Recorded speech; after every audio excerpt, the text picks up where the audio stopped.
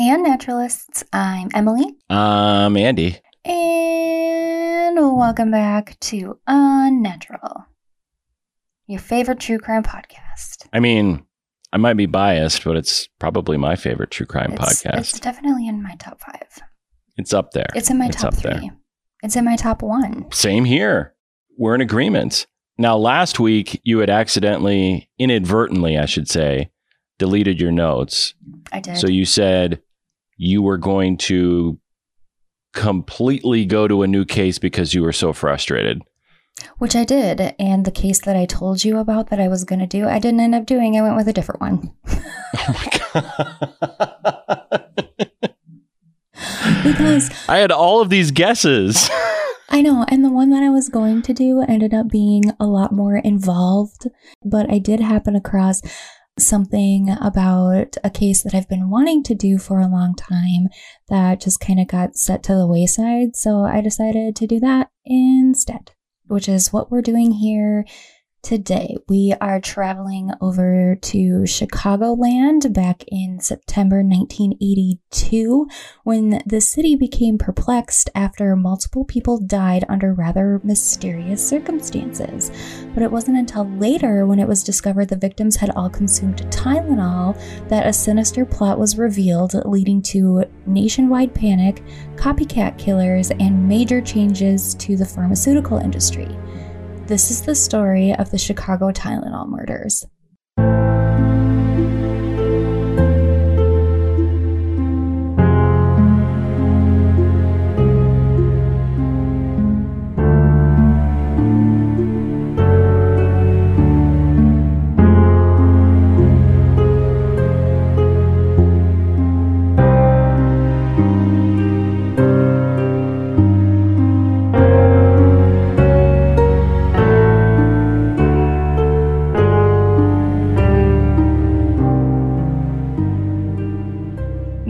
Kellerman was born on March 9th, 1970 in Chicago, Illinois to her parents Gina and Dennis Kellerman. They lived in the northwest Chicago suburb of Elk Grove Village. And in 1982, Mary was attending 8th grade at Adams Junior High School in Schaumburg. She was an active babysitter for her neighbors. She loved kids. She enjoyed horseback riding.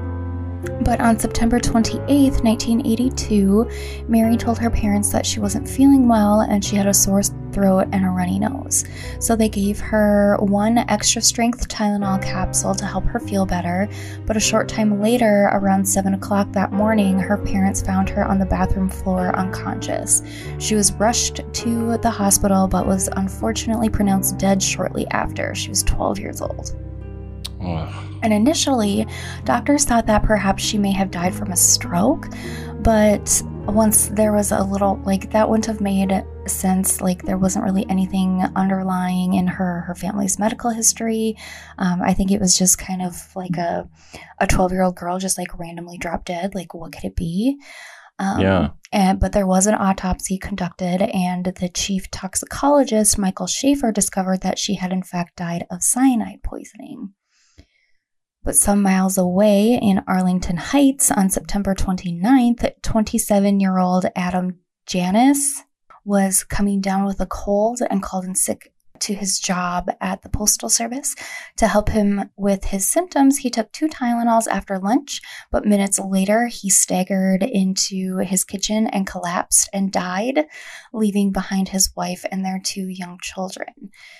After hearing the news of his older brother's untimely passing, Adam's younger brother Stanley and his wife Teresa were at the house to mourn, but also help Adam's wife plan the funeral. Stanley had dealt with chronic back pain for a long time, and he was dealing with that at that point in time, so he took some Tylenol, and for some reason his wife Teresa took some as well from the same bottle, and not too long later the 2 collapsed and were rushed to the hospital, but they died soon after. 31-year-old Mary McFarland was working at the Illinois Bell in Lombard when she started experiencing a headache. She went into the break room, took some Tylenol, walked back to her office, but to the horror of her coworkers, she collapsed on the floor and died before paramedics could even arrive. Mary was a single mom raising 2 sons at the time of her death.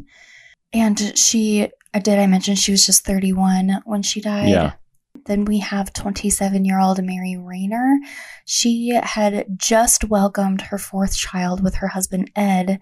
And listen, I'm here to tell you, birthing babies is no easy feat. It comes with pain and discomfort afterwards. So she took some Tylenol to help with those postpartum aches and pains. But Mary did quickly pass away after taking the Tylenol. And then 35-year-old Paula Prince was a flight attendant who worked for United Airlines. And on the day of her death, she was on a flight from Las Vegas to O'Hare in Chicago. She purchased a bottle of Tylenol from a Walgreens on her way home after work. And after her coworkers and family were unable to contact her, they went to her apartment and found her dead on the floor with an open bottle of Tylenol on the bathroom counter. Now, all 7 of these deaths occurred within days of each other. All of them had consumed Tylenol, but none of them were linked to each other yet. But still, I'm guessing that there was a mass panic. Not yet. Okay. But once it started to get leaked out, I mean, I'm sure people were throwing Tylenol away in droves, I'm guessing. Yeah. Well, and we'll get to this later, but the Johnson & Johnson were actually praised a lot for how they handled this whole thing. And I guess their PR strategies are used in college coursework to this day because they just did a great job helping. They didn't try to cover it up or anything. Yeah, as we see so often. Yeah. But investigators were looking into the deaths of the Janus family, as well as, other different investigators were looking into the death of 12-year-old Mary Kellerman, a nurse by the name of Helen Jensen, who she was the only public health official at the time in the city, I guess, which is kind of crazy to think of, but yeah. She went to their home, found the Tylenol bottle and a receipt indicating that the bottle had been purchased the same day they died. There were 6 pills missing, and she turned the bottle over to law enforcement who felt obviously they were okay, 3 people, same family die, pretty much in the same way. Something's going on here. And they also quickly realized that cyanide was the culprit, or the medical examiner thought that, and he asked the law enforcement officials to smell inside the bottle, and they reported smelling like an almond type scent, which I guess and I looked into this a little bit, I guess in certain situations cyanide can have a type of odor that smells like that. Reminiscent of almonds? Yeah. So they tested the remaining capsules in the bottle, and they discovered that some of them were filled with as much as 65 milligrams of cyanide. And that's way more than the amount needed to kill the average person. And so here's kind of a funny side story. I was looking up just facts about cyanide poisoning, tried to figure out just how much it would take to kill a person. Yeah, because I would have no idea. Yeah, well, and I Googled, and now I'm probably definitely on an FBI watch list. So hello to the FBI agents watching me now. I promise I had a reason to look that up. But excuse me, ma'am. Why were you Googling cyanide? It's a podcast. It's for a podcast, I swear. Well, and I'm a woman, so we all know that women killers. Oh yeah, use poison, or at least that's the stereotype. Yeah, more often than not. But also the first handful of search results were suicide resources. Oh my God. I promise I'm not trying to kill myself. Or anybody else. Yeah, I'm researching for a podcast. It's fine. Anyway, I found that if like the average 160-pound person consumes like half a gram of cyanide, there is a 90% fatality rate. And 1 tablespoon of potassium cyanide could kill 43 people in under 5 hours. Anyway, so long story short, cyanide is very toxic in small quantities. And because all of these deaths occurred kind of in the same area, investigators noticed that the bottle belonging to the Janus family and the bottle belonging to the Kellerman family came from the same lot, MC2880. And they reported this to Johnson & Johnson, who immediately issued a recall for the Tylenol in that batch.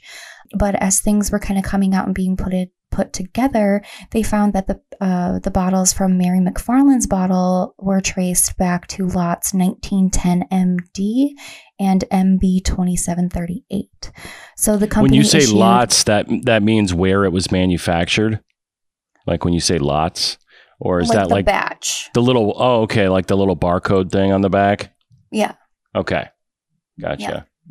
Yeah. So the company issued another recall on those and really pretty much anything in the Chicagoland area, which ended up being one of the biggest pharmaceutical recalls ever.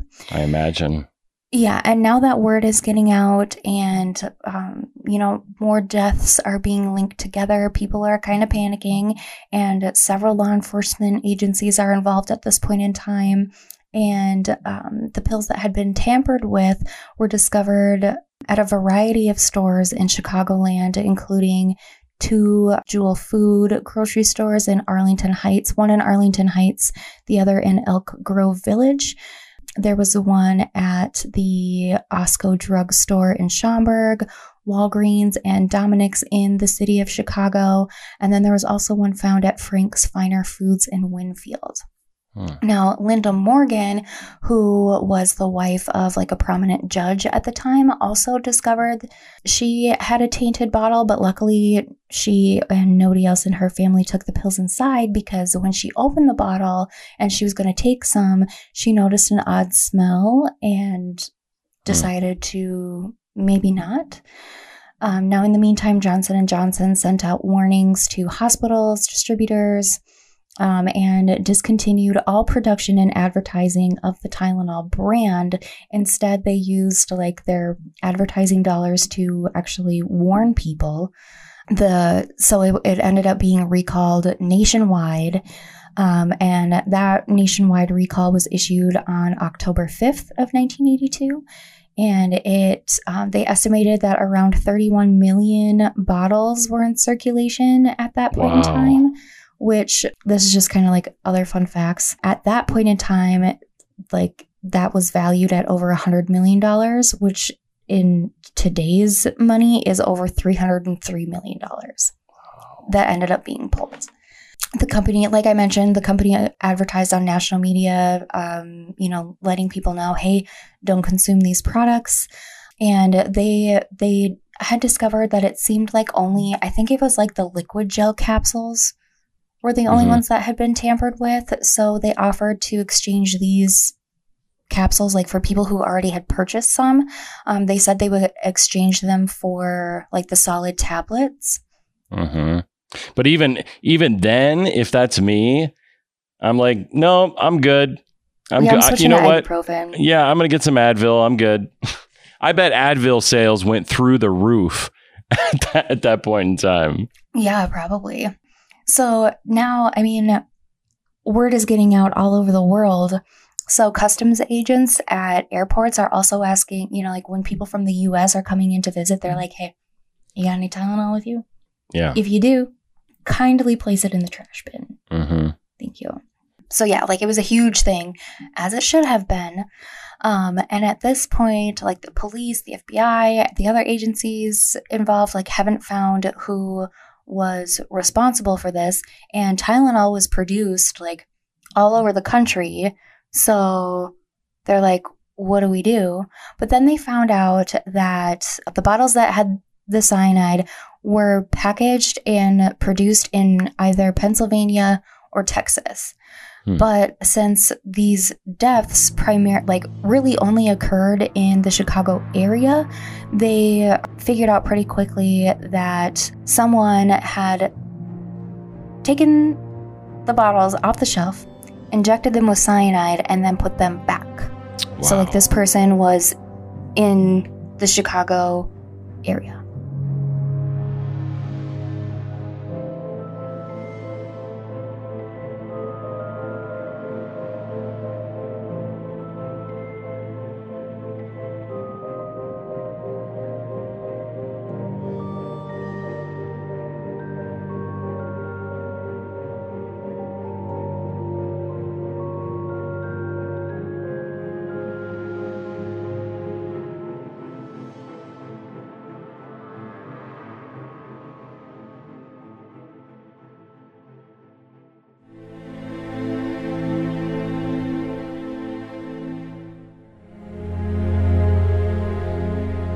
It's so weird because, we deal with people who are jealous ex-lovers or even serial killers, stuff like that. And obviously all of it is abhorrent and it's hard to understand why anybody would kill anyone. But to knowingly, inject cyanide in a medicine that helps people, and you're never even going to meet the people that you kill, is just another level of fucked up.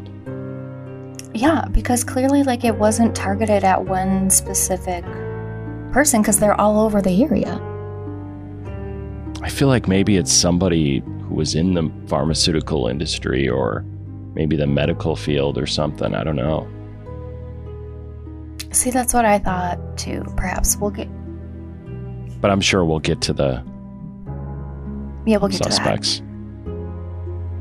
In addition to the bottles that claimed the lives of the 7 victims, a handful of other bottles were discovered in the Chicago area, but luckily the owners of those bottles heard the news, didn't consume any of the medicine, and I think maybe investigators were just kind of asking around and canvassing, being hey, did you buy Tylenol from this store on this date and time? And then that's how they found several other bottles. Well, and thank God, like you said, Johnson & Johnson did the right thing, and it was probably all over the news at that time. And those were the days where everybody watched the same news and consumed the same news, so everybody was getting that information. Yeah. Not like these days where we all have different news and we believe different things. That's another story. Amen. Anyhow, so in early 1983, FBI agents requested that the Chicago Tribune publish the address and grave location of the first and youngest victim, Mary Kellerman, with her family's consent, of course. And FBI analyst at the time, Jock Douglas, theorized that perhaps the person who did this may visit the gravesite. Because as we know, some killers like to get really involved in the investigations after their crimes, or go back to the crime scenes or even the graves of their victims. So with this in mind, Mary's grave was put under 24-hour surveillance for several months, hoping that the killer would visit, but he or she never did. Not a bad idea, though. Right, yeah, exactly. A surveillance photo of Paula Prince purchasing the bottle of Tylenol at a Walgreens was also released because the Chicago Police Department was seeking information about a bearded man that was seen near her, I guess, throughout the store that day. So they thought that maybe he was the killer and just kind of watching and waiting. I don't know. Or at least a person of interest. Yeah. Yeah. That one seemed like a little bit of a stretch to me. Yeah. But I mean, what else do they have to go on? Yeah. This is what happens when you don't have a whole lot of leads. You're kind of grasping at straws. Yeah. And with a city the size of Chicago, and even just the suburbs, there's millions of people there. Yeah. Third biggest city in the country. That's crazy that it would happen there. Yeah. So there were, however, 2 very notable suspects that were identified. The first was a man by the name of James William Lewis. he was a suspect. He was accused of sending a letter to Johnson & Johnson demanding $1 million to stop the cyanide murders. You dumbass. Yeah, he was arrested. He told authorities how the person behind these attacks may have carried out the crime. Like they probably bought the Tylenol, added the cyanide, and then put them back like on the front on the shelves. James was in possession of a book about poisoning, and his fingerprints were like on pages related to cyanide, but he denied being responsible for the killings. He did admit to writing the letter. He said that he had worked on it for 3 days and he heard what was going on. And from what I was understanding, his wife used to work for Johnson & Johnson. So when he went to trial, his attorneys said that James was, quote, intended only to focus the attention of the authorities on his wife's former employer. Like, that was it. Well, what an idiot. Yeah.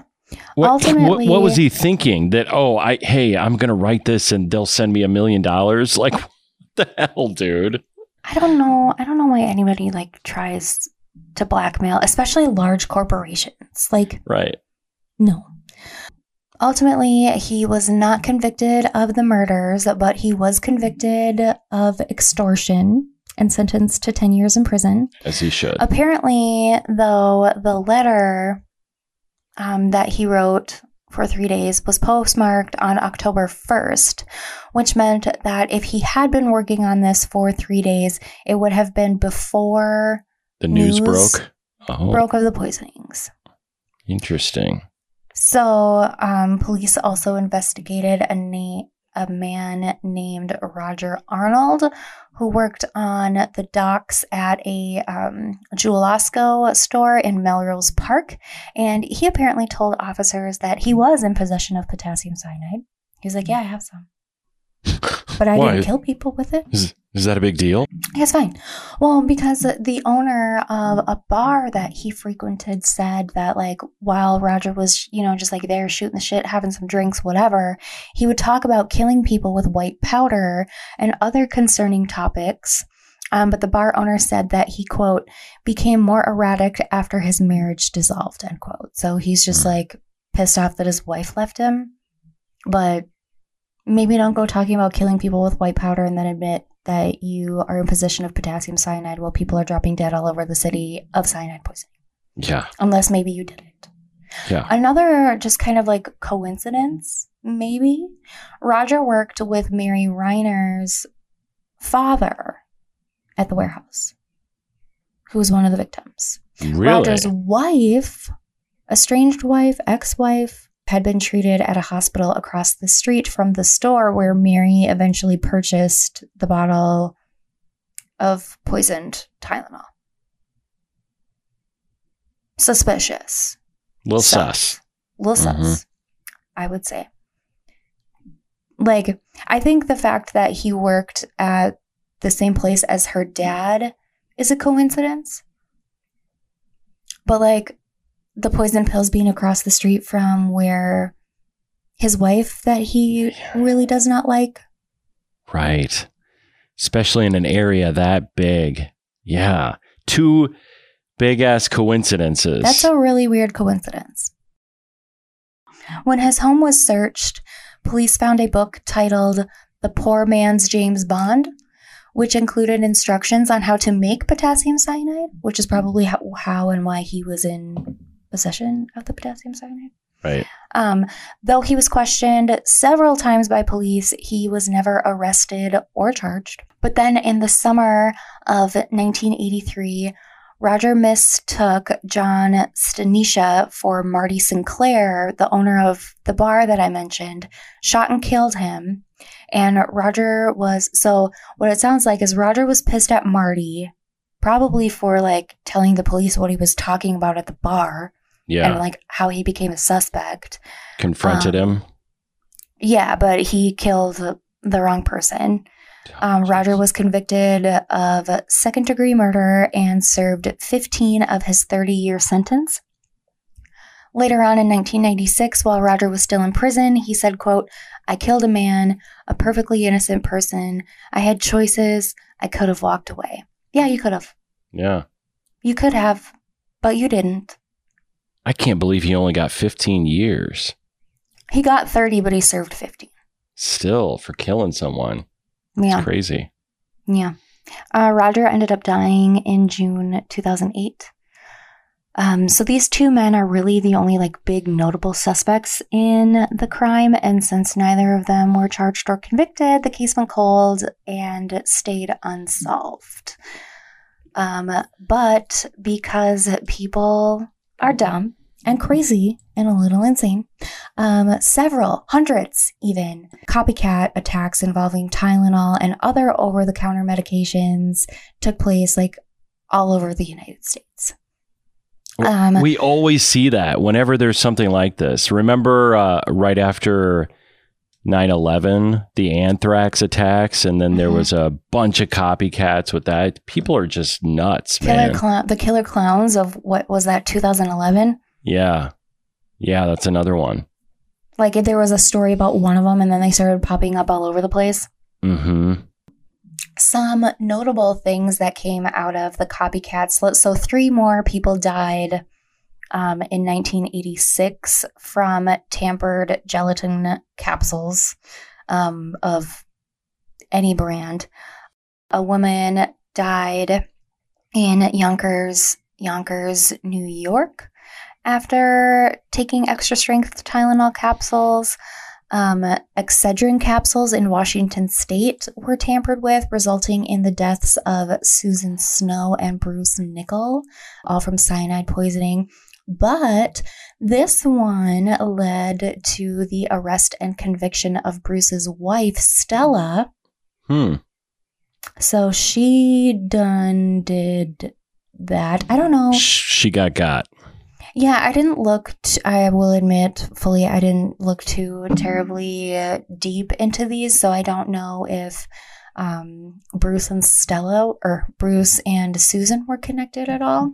Mm-hmm. But maybe, I don't know. That same year, Procter and Gamble's medication encaprin was recalled after there were multiple tips sent in that those were also going to be subject of attack, which those were withdrawn. A lot of pain reliever was taken off the shelves during this time. And then even so far, later in 1991 in Washington, Kathleen Danaker and Stanley McWhorter were killed from taking cyanide-tainted boxes of Sudafed. A woman, Jennifer Melling, also went into a coma from a similar poisoning, but she was able to recover. There were also cases in Seattle. There were cases in Texas, Oregon, and Louisiana. So similar copycat crimes. Mm-hmm. There was one that was heavily investigated in 1986, but that one was eventually ruled a suicide. That one happened to a University of Texas student, Kenneth Ferris, and it was determined that he had gotten the cyanide from a lab that he worked at. Now, I don't know if I mentioned this, but today when you buy a bottle of any type of medication, vitamin, even a lot of shampoos, conditioners, lotion, whatever, have some sort of seal. Yeah. That didn't exist in the 80s. You just open the bottle. That's because of the Tylenol scare. Yes. So, after the Chicago one specifically, and then several of the copycats afterward, the FDA and, similar product industries developed the tamper-resistant packaging. Also new laws after Stella Nichols was convicted of killing her husband, like some of those became like actual laws. Like you have to have tamper resistant packaging on certain products. A lot of these like manufacturers moved away from the like liquid filled capsules too, because as far as I read, like none of this was like, it was all like the liquid capsules. It wasn't like the dry pills. Right. I assume that it was probably because it was easier. Like maybe like you could just inject it in there. The cyanide in there. Versus like, I don't know if it's just like free pills where you just like sprinkle it in there and hope that, I don't know. It sticks. Yeah. Yeah. So yeah, that is why we have tamper resistant packaging. So I guess you can say there is, as horrible as this was, you can say there is some good that ultimately came of it in terms of safety. Yeah, because as far as I know, like in recent decades, nothing like that has ever happened again. Yeah, I haven't heard of anything. Yeah. So like I mentioned, the case just went completely closed or unsolved, cold. And then in January of 2009, authorities renewed the investigation. And by now, like DNA is advancing. There's other scientific techniques and tests and whatnot that they could use, hoping that they would be able to find out who was responsible for the poisoning, like getting DNA off the bottles. I guess they were able to pull some DNA off of the bottles that wasn't attributed to any of the victims. But then I also have to wonder, like, is that for sure the killer, or was it someone just like picking up the bottle and being like, oh no, we have Tylenol at home, I'll put it back? Right. We don't know. Oh yeah. How many times are you at the store and you pick up a bottle or pick up whatever and then put it back? That happens all the time. A lot. Yeah. After they opened up the investigation, authorities revisited James Lewis, who he was confronted with the letter and the timeline. And they were like, hey, look, were you really working on this for 3 days? Because if you were, that's before news broke. So how would you know? And he was like, nope, that didn't happen. He recanted his initial timeline, but the Department of Justice wrote or said in some sort of document that was released in 2009 that they believe he is responsible for the poisonings, but they don't have enough evidence to charge him. And then in January of 2010, both James and his wife willingly submitted DNA and fingerprints so that they could be tested against the bottles. And James said, quote, if the FBI plays it fair, I have nothing to worry about, end quote. And his DNA and fingerprints, as well as the DNA and fingerprints of his wife, didn't match any of the DNA recovered on the bottles. And he, to this day, well, I don't know if he's still alive, actually, but he maintained his innocence. Also in 2010, Roger's body was exhumed and his femur bone was removed for DNA testing, but his DNA did not match any of the samples from the bottle either. After reopening the case, law enforcement officials did receive a number of tips related to the case, and this kind of all happened around like the 25th anniversary. And in a statement, the FBI said, quote, this review was prompted in part by the recent 25th anniversary of this crime and the resulting publicity. Further, given in many recent advances in forensic technology, it was only natural to take a second look at the case and recover any additional evidence, end quote. Now, today, as of this recording, it has been more than 40 years since all of this took place, and no killer has ever been caught. No other major suspects identified or investigated as far as I know. I did briefly mention the Unabomber theory, and you seemed so excited about it that you had to go and look it up, so why don't you tell us about it, Andy? Okay, so I am excited just because I even told you last week I did a deep dive recently on Ted Kaczynski because he just died, and I wanted to familiarize myself with the whole Unabomber case. And I know a lot of what he did was kind of around the Chicagoland area. And this article from the New York Times says the FBI is examining whether Ted Kaczynski, aka the Unabomber, was responsible for lacing several bottles of Tylenol with cyanide in 1982, bringing together two of the highest profile domestic crimes of the late 20th century. And this was written back in 2011. It said, Kaczynski, who is serving a life sentence at the federal Supermax prison in Colorado, recently filed court papers disclosing that the FBI's Chicago office was looking into whether he could be linked to the unsolved killings of 7 people who swallowed the poisoned medicine. I don't think anything ever came of this, but he would definitely be somebody who would do this. And he was up to his shenanigans right around this time. Yeah. So the dots would kind of connect there. Yeah. So like his first 4 crimes happened in Chicago and the suburbs between 1978 and 1980. And then his parents lived in the suburbs in Lombard in 1982, and he stayed there. Yeah. Occasionally.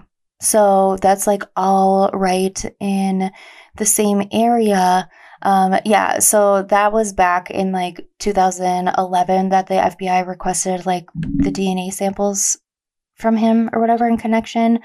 But yeah, they, as far as I read, they weren't really able to like for sure connect anything.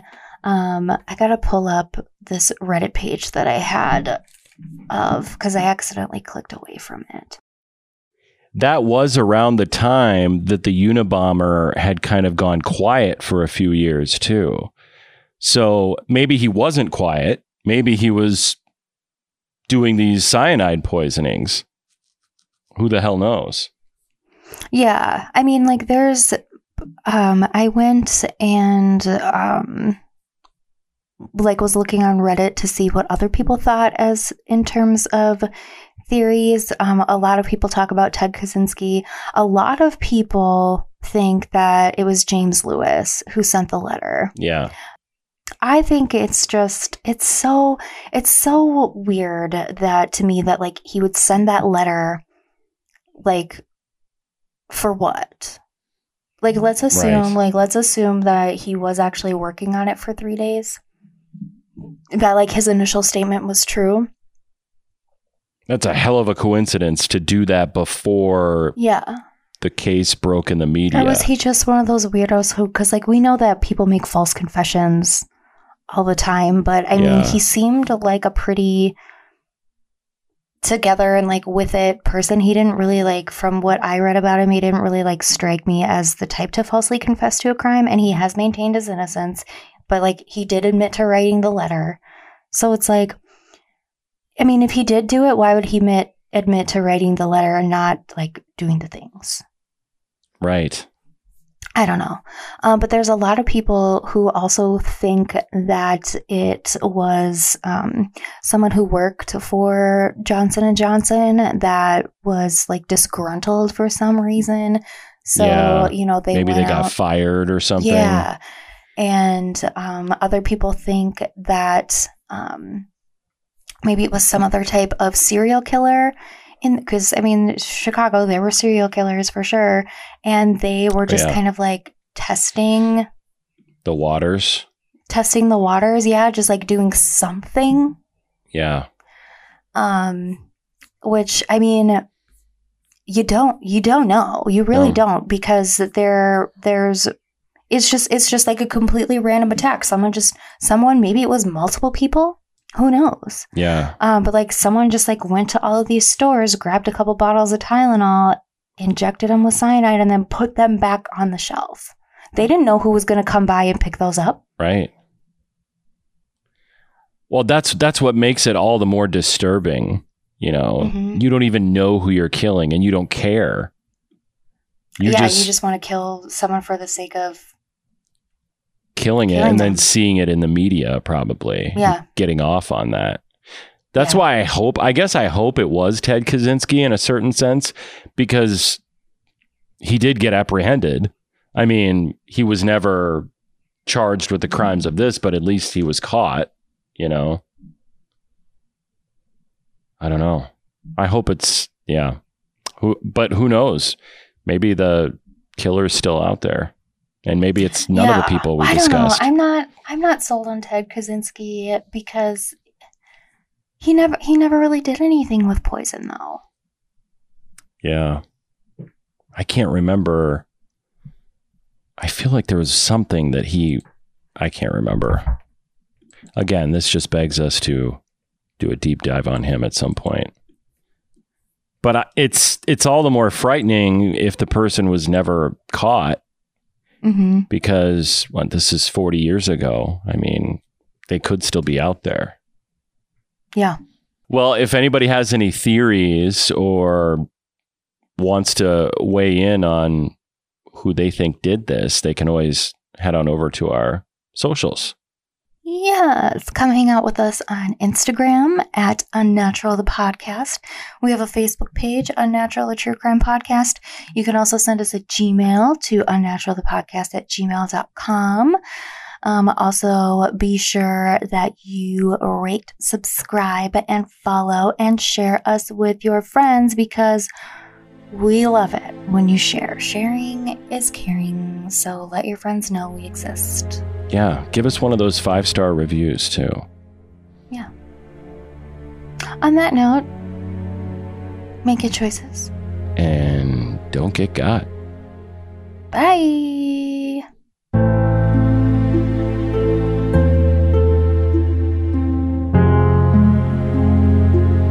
No other major suspects identified or investigated as far as I know. Oh my God. So I Googled Tylenol poisoning's theories just a moment ago, right? Mm-hmm. And okay, this is coming from the New York Times. It came out 12 years ago. And there's a theory apparently floating around that the guy we briefly talked about last week who just died, Ted Kaczynski, the Unabomber, the Federal Bureau of... Well, you're stealing my thunder because I also have this written down in my notes. I'm sorry. Go ahead. I'm sorry. I just got so excited because I'm like, holy shit, we just talked about him last week and he just died. I'm sorry. I thought I was like the first person to discover this. You thought you done did something. I was so proud of myself. Okay, go ahead. And 1 tablespoon of potassium cyanide could kill 43 people in under 5 hours. Wow. That's reminiscent of when we covered the Jonestown Massacre, how much cyanide they put in all of the Kool-Aid. Flavor-Aid. Flavor-Aid, Andrew. Flavor-Aid, that's right. Remember, I called it Kool-Aid, and some guy came after me for that. Gave us a 1 star for that. That was like one of our first Apple Podcast reviews, too. Oh, good times. I still want to get Don't drink the Flavor-Aid. I still want to get it was Flavor-Aid in like all capital letters put on a t-shirt. Maybe we'll come out with some merch soon, and that'll be one of them. My mom does not listen to the podcast. My mom's listened to a few, but she's like, I like it, but do you have to be so vulgar? Yes. Yes, Mom. Sorry, Mom. Sorry, Mom.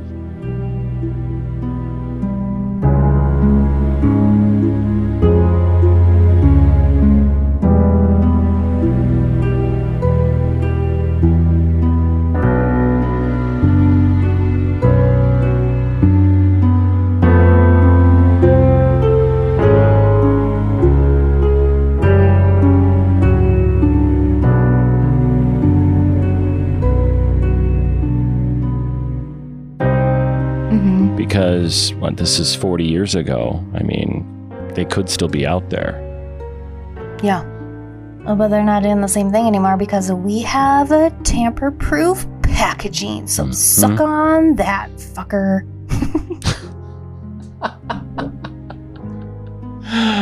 Oh, suck on that fucker. Maybe that'll be our new catchphrase. Probably not.